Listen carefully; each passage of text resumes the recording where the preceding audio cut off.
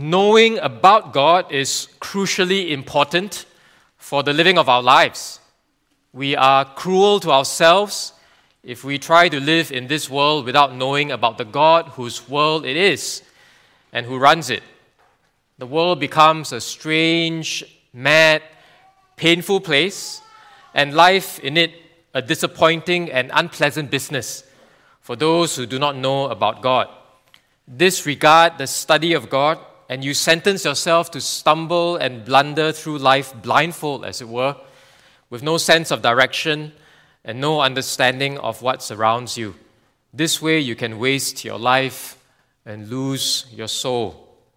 Those are the words of J.I. Packer from his very famous book, Knowing God. So he talks about the importance of knowing God. Friends, do we know God? Do we know God? Whether or not we know God is a matter of eternal significance. Why? It's because God is the creator and the giver of life, and to know Him is to have life. But to refuse Him, or to refuse to know Him, is to cut ourselves off from the very source of life. And in fact, this is how Jesus defines what it means to have life. Jesus says in John's Gospel, "This is eternal life, that they know you, the only true God, and Jesus Christ, whom you have sent." To have life is to know God. We were created to know Him. But how do we know Him? How do we know God? Well, the good news is that God has made Himself known. The Exodus is the story of how God has graciously taken the initiative to save a people from slavery. Why? So that we might know Him. Through the 10 plagues of the judgment of Egypt, through the sacrifice of the Passover lamb, through the miraculous crossing of the Red Sea, through the provision of food and water for Israel in the wilderness, through the giving of His law, as we will hear from in the second half of Exodus, the Lord again and again is showing who He is. He's showing what He's like. He's showing us what He has done. And this really is the purpose of the Exodus. The Lord redeems Israel that He might be known not just to Israel, not just to Egypt, but that He might be known to the nations. He says in chapter 9, verse 16, or rather, Moses says to Pharaoh, that the Lord's name may be proclaimed in all the earth.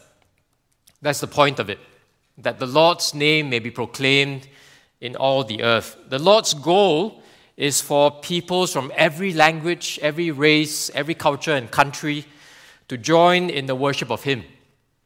God, first and foremost, is a missionary. He's a missionary God who delights in making Himself known to His creation. Beloved, if knowing God is of utmost importance, then our highest calling as the people of God, as those who know God, is to make Him known. I think Psalm 67 puts this well. May God be gracious to us and bless us and make His face shine upon us. Why? So that your way may be known on earth, your saving power among all nations. Let the peoples praise you, O God. Let all the peoples praise you. We have been blessed not simply to enjoy the blessings of God ourselves, but we have been blessed to bless others. Just as God redeemed Israel, so He has saved us to make Christ known to peoples of every language, race, country, and culture, so that they too might come and worship the God we worship. So these two themes of knowing God and making God known run through our text for today. The big idea of this chapter is this: the Lord is known through His works and word. And we'll think about this big idea in 2 points.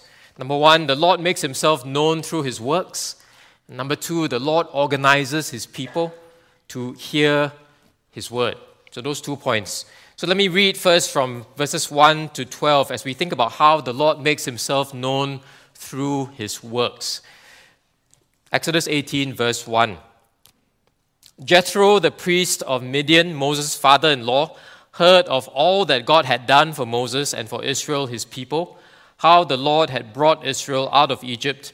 Now Jethro, Moses' father-in-law, had taken Zipporah, Moses' wife, after he had sent her home, along with her 2 sons. The name of the one was Gershom, for he said, I had been a sojourner in a foreign land. And the name of the other, Eliezer, for he said, the Lord of my father was my help, and delivered me from the sword of Pharaoh. Jethro, Moses' father-in-law, came with his sons and his wife to Moses in the wilderness, where he was encamped at the mountain of God. And when he sent word to Moses, I, your father-in-law Jethro, am coming to you with your wife and her 2 sons with her. Moses went out to meet his father-in-law and bowed down and kissed him. And they asked each other of their welfare and went into the tent. Then Moses told his father-in-law all that the Lord had done to Pharaoh and to the Egyptians for Israel's sake, all the hardship that had come upon them in the way, and how the Lord had delivered them. And Jethro rejoiced for all the good that the Lord had done to Israel, in that he had delivered them out of the hand of the Egyptians. Jethro said, Blessed be the Lord, who has delivered you out of the hand of the Egyptians and out of the hand of Pharaoh, and has delivered the people from under the hand of the Egyptians. Now I know that the Lord is greater than all gods, because in this affair they dealt arrogantly with the people. And Jethro, Moses' father-in-law, brought a burnt offering and sacrifices to God. And Aaron came with all the elders of Israel to eat bread with Moses' father-in-law before God. After the action-packed epic of the Exodus and the tense drama of Israel's wilderness journey, Israel has arrived at Mount Sinai, the mountain of God, as referred to in this passage. So at Mount Sinai, they will worship him and receive his law. After these 2 big events of the Exodus and the wilderness journey, it's easy to overlook this chapter, Exodus 18. This chapter centers on a conversation between these 2 men, Moses and Jethro, his father-in-law. At first reading, it's a bit of a peculiar chapter, isn't it? You have these very big events in Exodus that are happening in chapters 1 to 17. And then when you get to chapter 18, it seems almost anticlimactic. Why is this private conversation between Moses and his father-in-law here?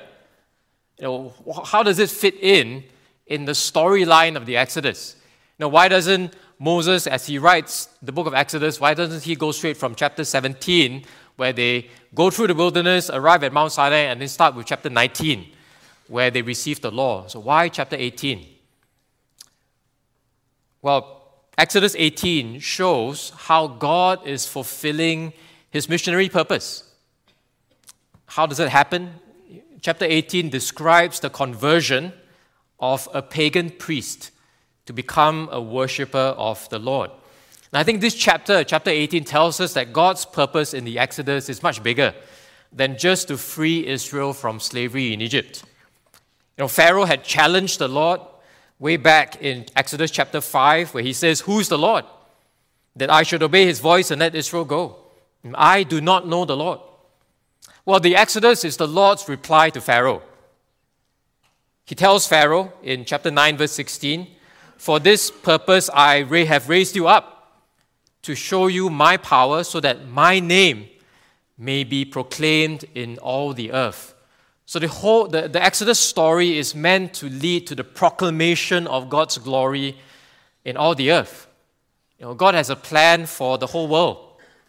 Through Israel's redemption, God is fulfilling his promise to Abraham to bless the world through Abraham's offspring.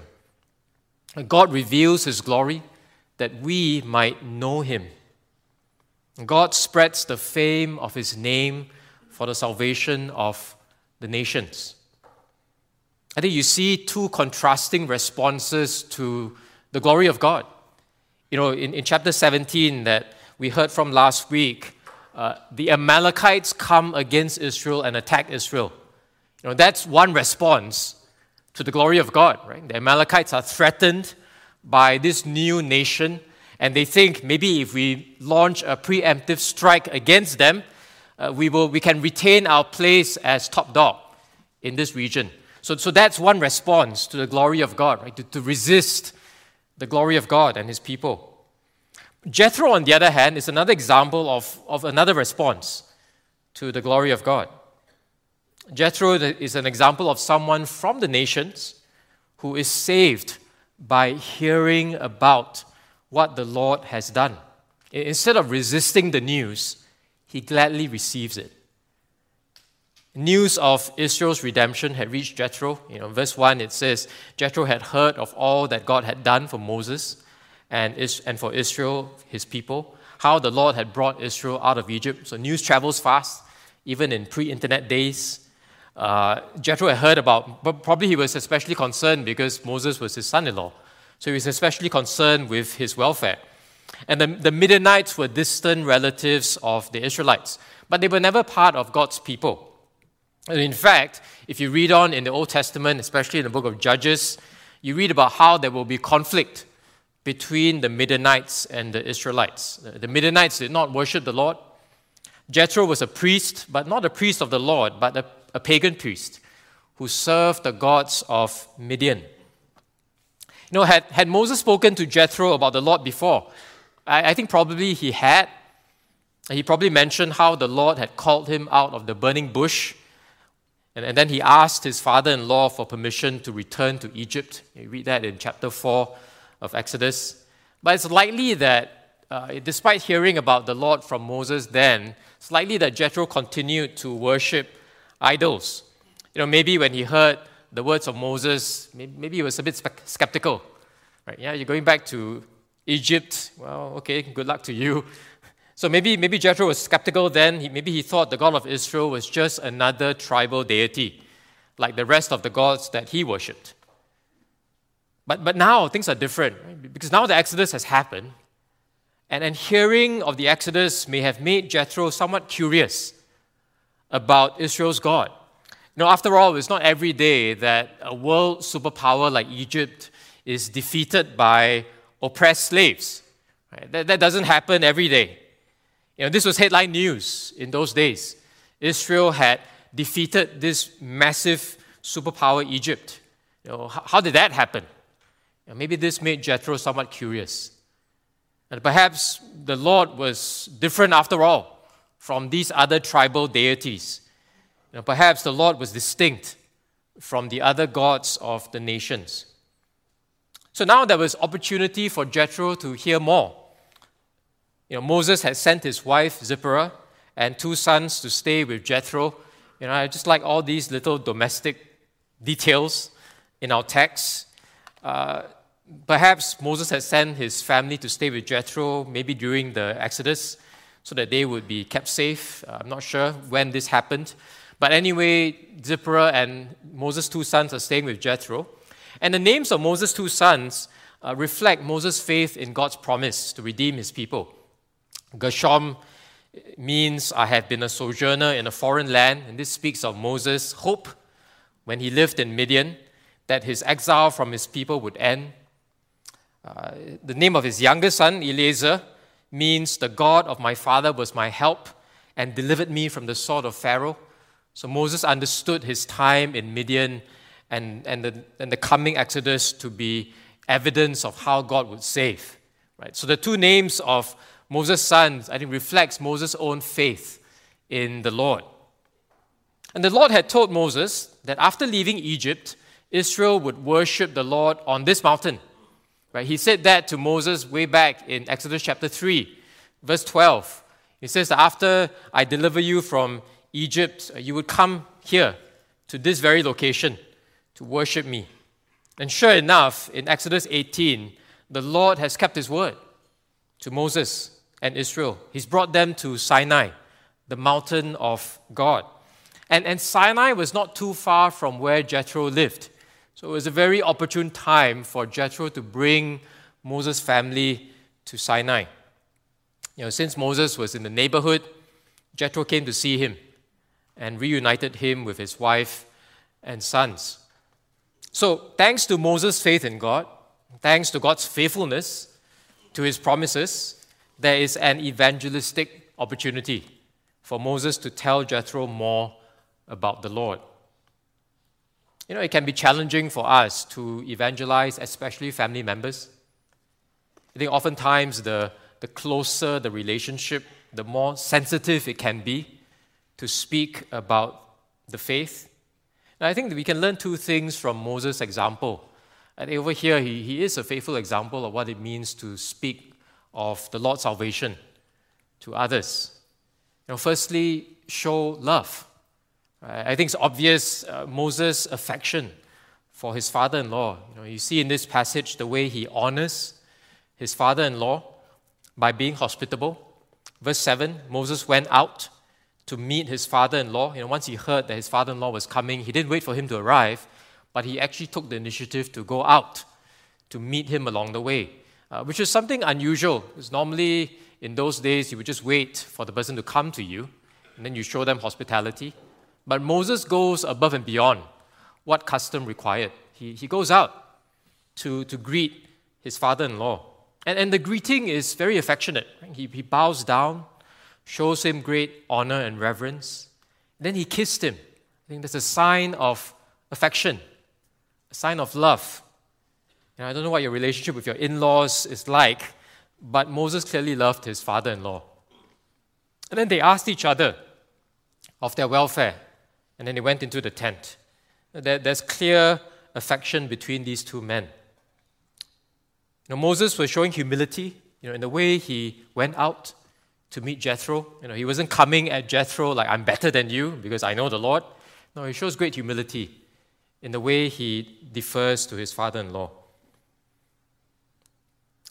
I think what can we learn from this? I think to show love and to ask God to deepen our affection for our family members. It's not always easy to love our family members. I think especially because we know them well and they know us well. It can be challenging to love them. So pray, ask God to give us greater affection for our family members, maybe especially those whom we find challenging to love. Pray that we would persevere in humble, sacrificial love, even if they disagree with us on matters of the faith. Pray that we would persevere in loving them, in showing them honor where honor is due. Continue to honor our parents, be patient with our children. I know some of us are concerned about children who do not walk with the Lord. Be patient with them. Continue to love them, pray for them. Care for that unbelieving husband or wife. Respect our family members. And I pray that our love for them may help us gain a hearing for the gospel. Whether it's a parent, a spouse, a sibling, a child, a distant relative, may we continue to grow in our affection for our family members. So show love. The second lesson we can learn from Moses, is to see how Moses faithfully testifies of the Lord's saving work. Right, verse 8, then Moses told his father-in-law all that the Lord had done to Pharaoh and to the Egyptians for Israel's sake, all the hardship that had come upon them in the way, and how the Lord had delivered them. There are a couple of things we can learn from Moses' testimony. Firstly, how he clearly points to all the Lord had done. Moses doesn't talk about himself. Moses doesn't talk about his great leadership qualities, doesn't talk about Israel being a wonderful people. No, Moses focuses squarely on what the Lord had done. One of the ways we can equip ourselves for evangelism is by deepening our knowledge of the Lord. This is one of the reasons why we want to know God more and more, because we are equipping ourselves to speak of Him. Right? Because if someone asks us more about the Lord, are we able to tell them, winsomely, lovingly about who the Lord is and what He's done? So equip ourselves for evangelism by deepening our knowledge of the Lord and His works. Psalm 111 says this, great are the works of the Lord, studied by all who delight in them. Right? Do we study the works of the Lord because we delight in them, because we delight in Him? Right? The more we love God, the more we know God, I think the more we are stirring up our evangelistic fervor. Right? Evangelism is not a program, right? It's not to kind of just do things, but to stir up evangelism, we need a love for the Lord. We need to rejoice in our knowledge of Him. And that will make us want to tell others of Him. Moses' testimony is thoroughly God-centered. Right? God is the one who heard the cries of His oppressed people. God is the one who remembered His covenant with Abraham. God is the one who judged Egypt and its idols. God is the one who saved through the blood of the Lamb. God is the one who led His people through the sea. God is the one who provided for His people in the wilderness food and drink, gave them victory over the Amalekites. Again and again, Moses is saying to Jethro, we didn't save ourselves. Right? We didn't come here on our own merit. We didn't come here on our own strength. It wasn't because I was such a great leader. Again and again, Moses says to Jethro, the Lord has the power to save. That's Moses' testimony to Jethro. The Lord alone has the power to save. Basically, he's saying to Jethro, salvation is by grace alone. Salvation is by God's grace alone. We cannot save ourselves. It's a gospel message that he is proclaiming to Jethro. And this same gospel message is applicable to all of us as well, friends. All of us have sinned against God. Instead of glorifying our Creator with our lives, all of us have selfishly lived for ourselves. And because of our rebellion against our Creator, who is holy, we rightfully deserve His judgment against us. But the good news of the gospel is that the Lord is able to save. The Lord has the power to rescue rebels like us. God, who abounds in grace and mercy, whose steadfast love to His people never ends. This God has sent His Son, Jesus, to save guilty rebels like us. The Exodus shows us that this God is a redeemer. He sent His Son. Jesus is the bread of life. Just as God fed Israel in the wilderness with manna, Jesus is the bread of life. Just as God gave Israel water to drink, Jesus is the spiritual rock that was struck for His people, and life-giving water pours out from Him. Like the Passover lamb was killed to turn aside God's judgment, so Jesus died. As a lamb without blemish or spot, He died in the place of sinners. He took the punishment for sin so that we can be cleansed and forgiven if we trust in Him, if we repent and believe in Jesus. Jesus rose from the dead, defeating our greatest enemies, not a nation like Egypt, but our greatest enemies of sin and death. In Christ, we share in the victory of His resurrection, and we receive new life. Moses shared the good news with his father-in-law. The Lord saves. We have this good news of how the Lord saves through His Son, the Lord Jesus. He is the fulfillment of the Exodus. He has brought about an even greater Exodus. We have this good news to share with others. We study the gospel.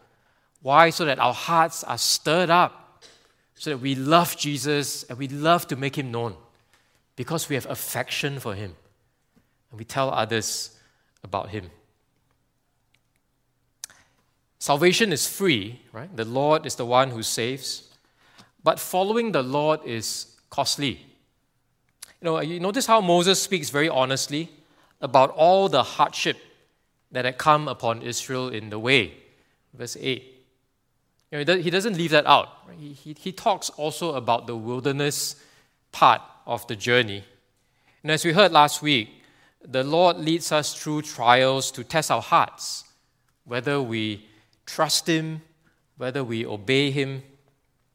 We will go through trials as God's people. It's a part of what it means to grow in our knowledge of the Lord. In the New Testament, the Apostle Paul strengthened Christians by saying that we enter the kingdom through many trials, many tribulations. Moses doesn't leave out the difficult bits when he speaks to Jethro about how the Lord saves. We shouldn't leave out the difficult bits when we tell others about the gospel. Jesus Himself said, the way is hard that leads to life. He calls us to deny ourselves, to take up our cross, and then to follow Him. Dietrich Bonhoeffer wrote that famous book, The Cost of Discipleship, and in that book there's a famous quote, "When Christ calls a man, He bids him come and die." We will go through trials. We will have to die to ourselves, to our conveniences, to our comforts, if we are to follow Jesus. Just as Moses speaks to Jethro about the hardships along the way, so we prepare ourselves and we prepare those around us to face hardships along the way. But the cost is worth it. The cost is worth it.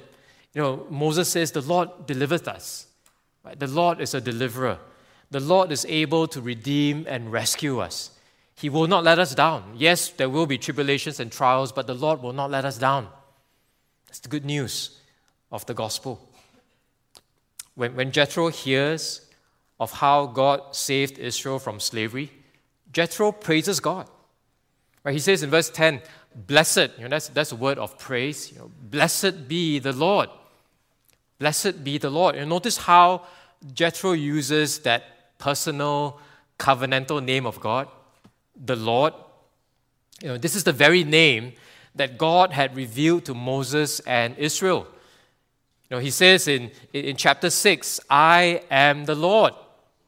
I will take you to be my people, and I will be your God, and you shall know that I am the Lord, your God, who has brought you out from the burdens of the Egyptians. Isn't it wonderful that now this priest of Midian now declares, blessed be the Lord. He takes this personal name of God and he speaks God's name. This name reveals God's faithfulness to His promises to save His people. By praising the Lord, Jethro expresses his personal faith in Israel's God. Israel's God is now his God as well.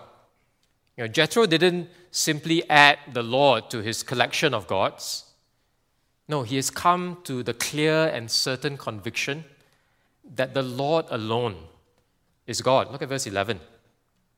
Now I know. Wonderful 3 words, right? Now I know. Now I know that the Lord is greater than all gods. That's Jethro's amazing grace moment.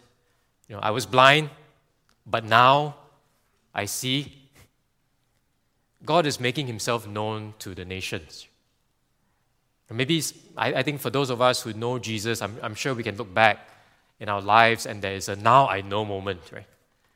Now I know that the gods I had been worshipping were false. Now I know that my life of sin was leading nowhere except to judgment. Now I know that the Lord is gracious and merciful. Now I know His love. Now I know the joy of sins forgiven, of new life.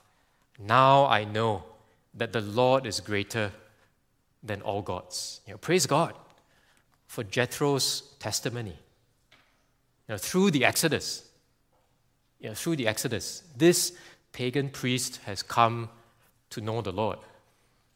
Some commentators even say that Exodus 18 is the climax of the book of Exodus. I don't know whether I agree that it's that important, but I can see where they're coming from, right? The whole Exodus story is leading us to this point, the conversion of the nations. That's why God saves Israel, that the nations might come to know Him. We mustn't gloss over what's happening in chapter 18. That's really the heart of the Exodus. And indeed, it's the very heart of God. This is the God whom we worship, friend, beloved. The God who loves the nations, the Lord who desires the salvation of men and women, boys and girls from all peoples. And I pray that we would share His heart more and more. And I pray that we would repent of prejudice, discrimination, of a lack of compassion, as Sam prayed earlier in the prayer of confession. And I pray that God will give us His heart, a heart for the salvation of the lost. Unlike the Israelites and the Egyptians, Jethro did not see the events of the Exodus. He relied on hearing. He relied on hearing Moses' eyewitness testimony. And that for Jethro is enough. He didn't say to Moses, show me. Rather, he asked Moses, tell me. Tell me. Tell me about what has happened. I want to hear. Right? As Jesus said to Thomas, blessed are those who have not seen and yet have believed. Seeing is not necessarily believing. You notice how Jethro even stands in sharp contrast to the Israelites. The Israelites had seen again and again the signs and wonders done by God, but how did they respond to God? They complained again and again. Jethro did not see, he heard, and he trusted. I think Jethro is a bit of a rebuke to the Israelites. This pagan priest hears and believes. God has made himself known through his works. And how do we know the works of God? We know his works because these works have been written down in God's word so that we might believe. Right? The works of God have been written down so that we might believe. So we know God more and more. We know his works more and more. How? By knowing his word more and more. Paul reminds us in Romans 10, faith comes by seeing? No. Faith comes by hearing. And hearing through the word of Christ, because the word tells us about Christ. Joy, worship, and fellowship are all the fruit of conversion. Jethro rejoiced for all the good that the Lord had done to Israel, verse 9. Now, I'm reminded of the joy that we recently experienced at the recent baptisms, with Deborah kind of raising her hands in triumph. That's the kind of joy that I think Jethro had when it comes to know the Lord. Jethro, who once served false gods, now worships the Lord. Verse 12. And Jethro, Moses' father-in-law, brought a burnt offering and sacrifices to God. He once did that for the idols, right? He once offered sacrifices to the idols. Now he offers sacrifices to the true God, to the Lord. Beloved, conversion is fundamentally a change in worship. Right? Conversion is not simply, I make some decision, or I walk down the aisle. No, that's not conversion. Conversion involves a fundamental change in worship. Now, once we serve sin, now by the mercies of God, we offer our bodies as a living sacrifice to God, as our spiritual worship. Paul says in 1 Thessalonians, we turn to God from idols to serve the living and true God. That's conversion. It's a change in worship.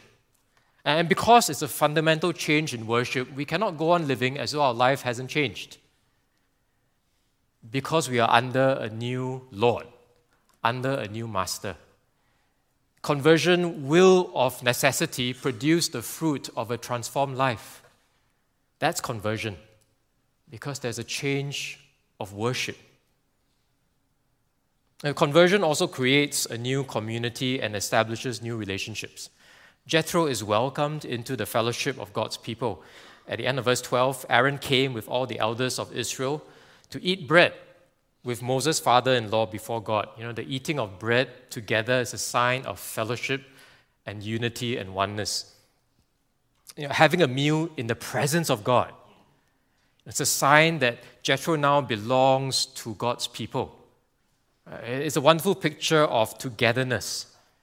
Right? This former outsider has now become an insider by hearing about what the Lord has done and by believing the news of what the Lord has done. The gospel unites us. The gospel allows us to eat together. Being a faithful member of a local church, loving other believers, is evidence of conversion because God has brought us into his community. In Christ, we have peace with God and peace with one another. If you are a child of God, you will desire fellowship with his or her, with your new spiritual family. That's the fruit of conversion. So the Lord makes himself known through his works, and then the rest of our time, let's think about how the Lord organizes his people to hear his word. Let me read from verses 13 to 27. The next day, Moses sat to judge the people, and the people stood around Moses from morning to evening. When Moses' father-in-law saw all that he was doing for the people, he said, "What is this that you are doing for the people? Why do you sit alone? And all the people stand around you from morning to evening." And Moses said to his father-in-law, "Because the people come to me to inquire of God. When they have a dispute, they come to me, and I decide between one person and another, and I make them know the statutes of God and his laws." Moses' father-in-law said to him, What you are doing is not good. You and the people with you will certainly wear yourselves out, for the thing is too heavy for you. You are not able to do it alone. Now obey my voice, I will give you advice, and God be with you. You shall represent the people before God and bring their cases to God. And you shall warn them about the statutes and the laws and make them know the way in which they must walk and what they must do. Moreover, look for able men from all the people, men who fear God, who are trustworthy and hate a bribe, and place such men over the people as chiefs of thousands, of hundreds, of fifties, and of tens. And let them judge the people at all times. Every great matter they shall bring to you, but any small matter they shall decide themselves. So it will be easier for you, and they will bear the burden with you. If you do this, God will direct you, and you will be able to endure. And all these people also will go to their place in peace. So Moses listened to the voice of his father-in-law and did all that he had said. Moses chose able men out of all Israel and made them heads over the people, chiefs of thousands, of hundreds, of fifties, and of tens, and they judged the people at all times. Any hard case they brought to Moses, but any small matter they decided themselves. Then Moses let his father-in-law depart, and he went away to his own country. In the second half of Exodus 18, the focus turns from Jethro's conversion to Jethro's counsel. So the next day, Jethro watches his son-in-law at work, in an Old Testament equivalent of a Meet the People session. Moses judges the people, but the people have to queue up the whole day just to have time with Moses. Jethro quickly realizes that this is not right? He's puzzled by this arrangement, so he asks Moses, "Why do you sit alone and all the people stand around you from morning to evening?" Moses replies that the people come to him to inquire of God, and as God's prophet, Moses says that he has a crucial role in teaching God's word to God's people, making known to them God's statutes and laws. I think Moses has a point, right? Moses is saying to Jethro that the people of God need to be centered on the word of God. Why? Because we know God through his word, which must guide and govern every aspect of our lives as God's people. Moses has this crucial task. He can't abdicate that responsibility. But the problem is that Moses is doing all this work on his own. He alone is shouldering the burdens of a nation of perhaps 2 million people. That's a very large constituency. Jethro rightly identifies the issue. He says in verse 17, "What you are doing is not good." And then into verse 18, "You and the people with you will certainly wear yourselves out. The thing is too heavy for you." I think I need to put that sign on my office. The thing is too heavy for you. You are not able to do it alone. It's a good reminder to myself. Basically, Jethro is saying to Moses, hey, your one-man show is not sustainable. The burden is too much for Moses to bear alone. He will suffer burnout. Burnout was a thing, even in the Old Testament. And the people will be left frustrated and neglected. What's more, you think about this, if Moses is exhausted and overwhelmed, then who will teach God's word to God's people? That's the heart of the problem. Who will teach God's word to God's people if the prophet is overwhelmed, if he's burnt out?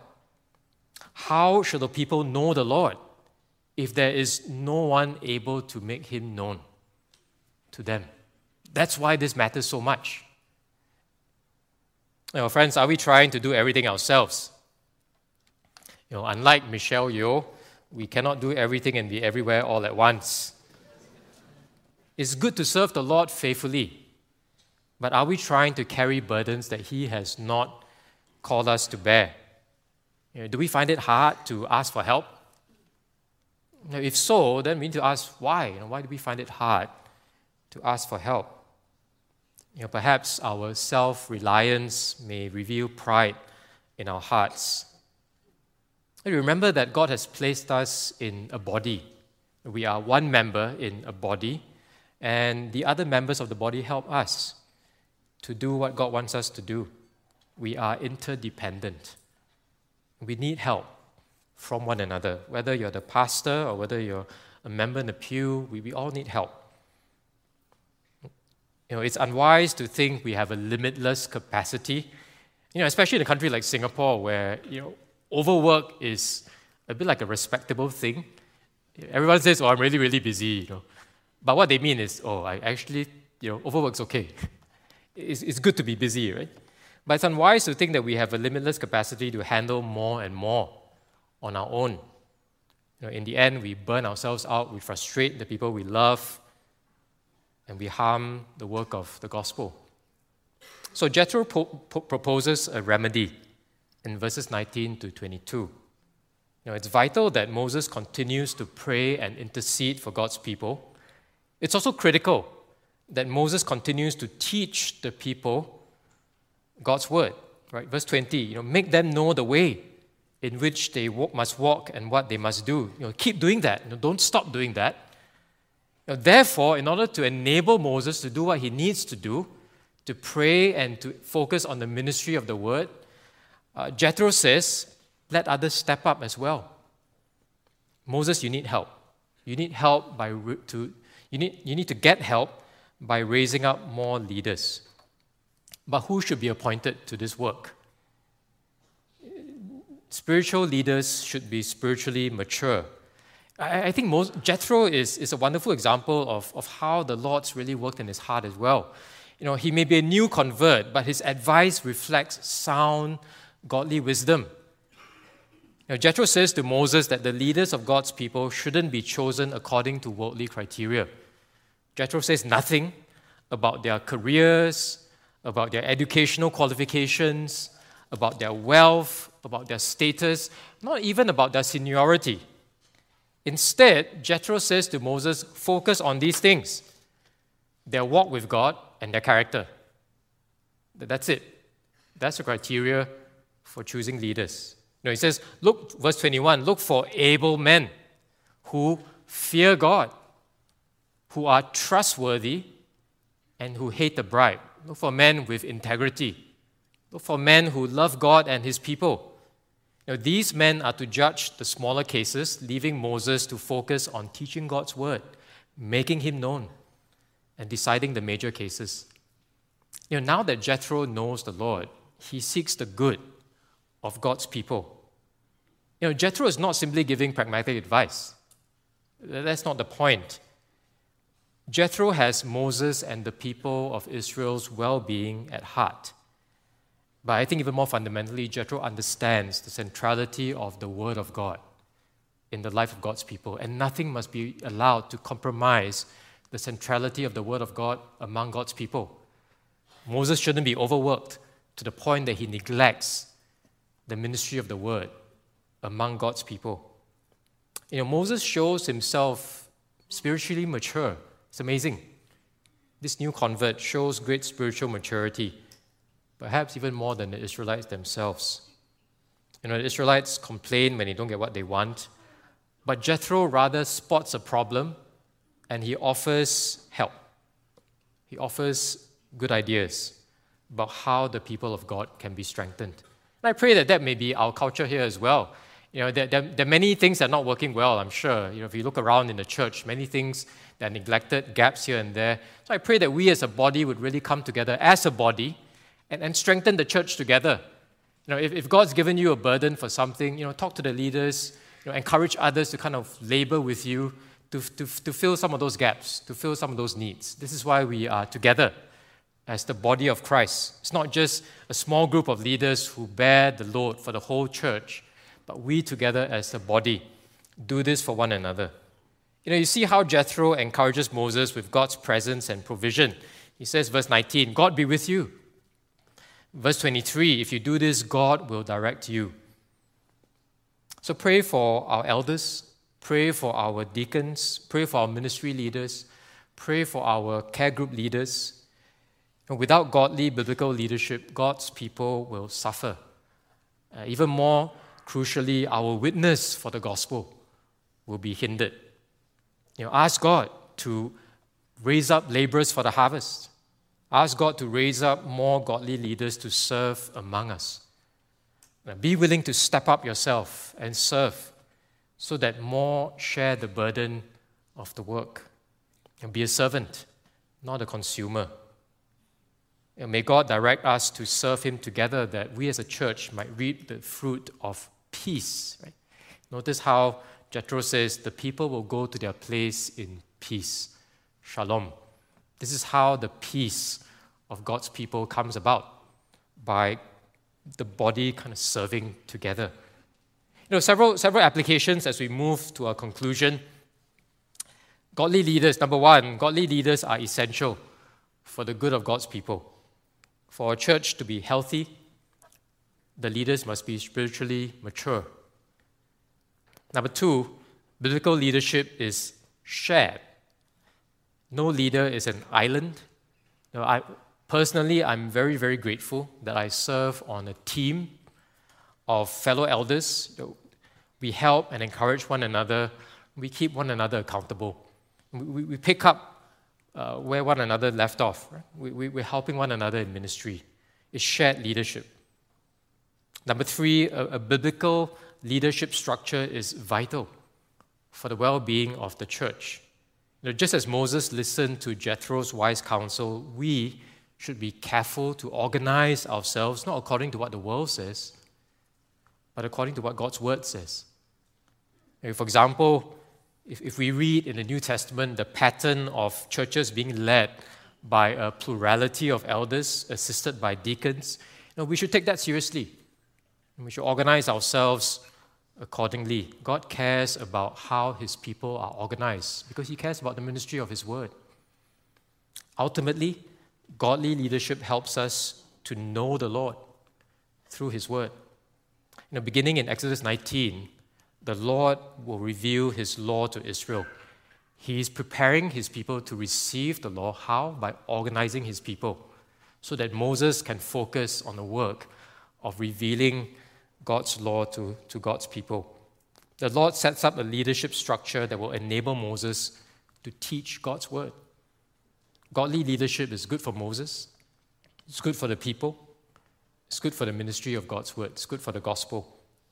This foreshadows Acts chapter 6, where the church appoints 7 men to serve the practical needs of God's people so the apostles can focus on the prayer and ministry of the word. In our context, God has provided us with faithful men who serve as elders, faithful men and women who serve us as deacons, and together we share the work of caring for God's people so that God's word remains central to our life together. Now, beloved, this is a wonderful chapter that speaks of knowing God and making Him known. So I want to end just as I began. Do we know the Lord? Do we know the Lord? The Lord is known through His works and through His word. May we grow to know Him more, that we might make Him known among the nations for His glory.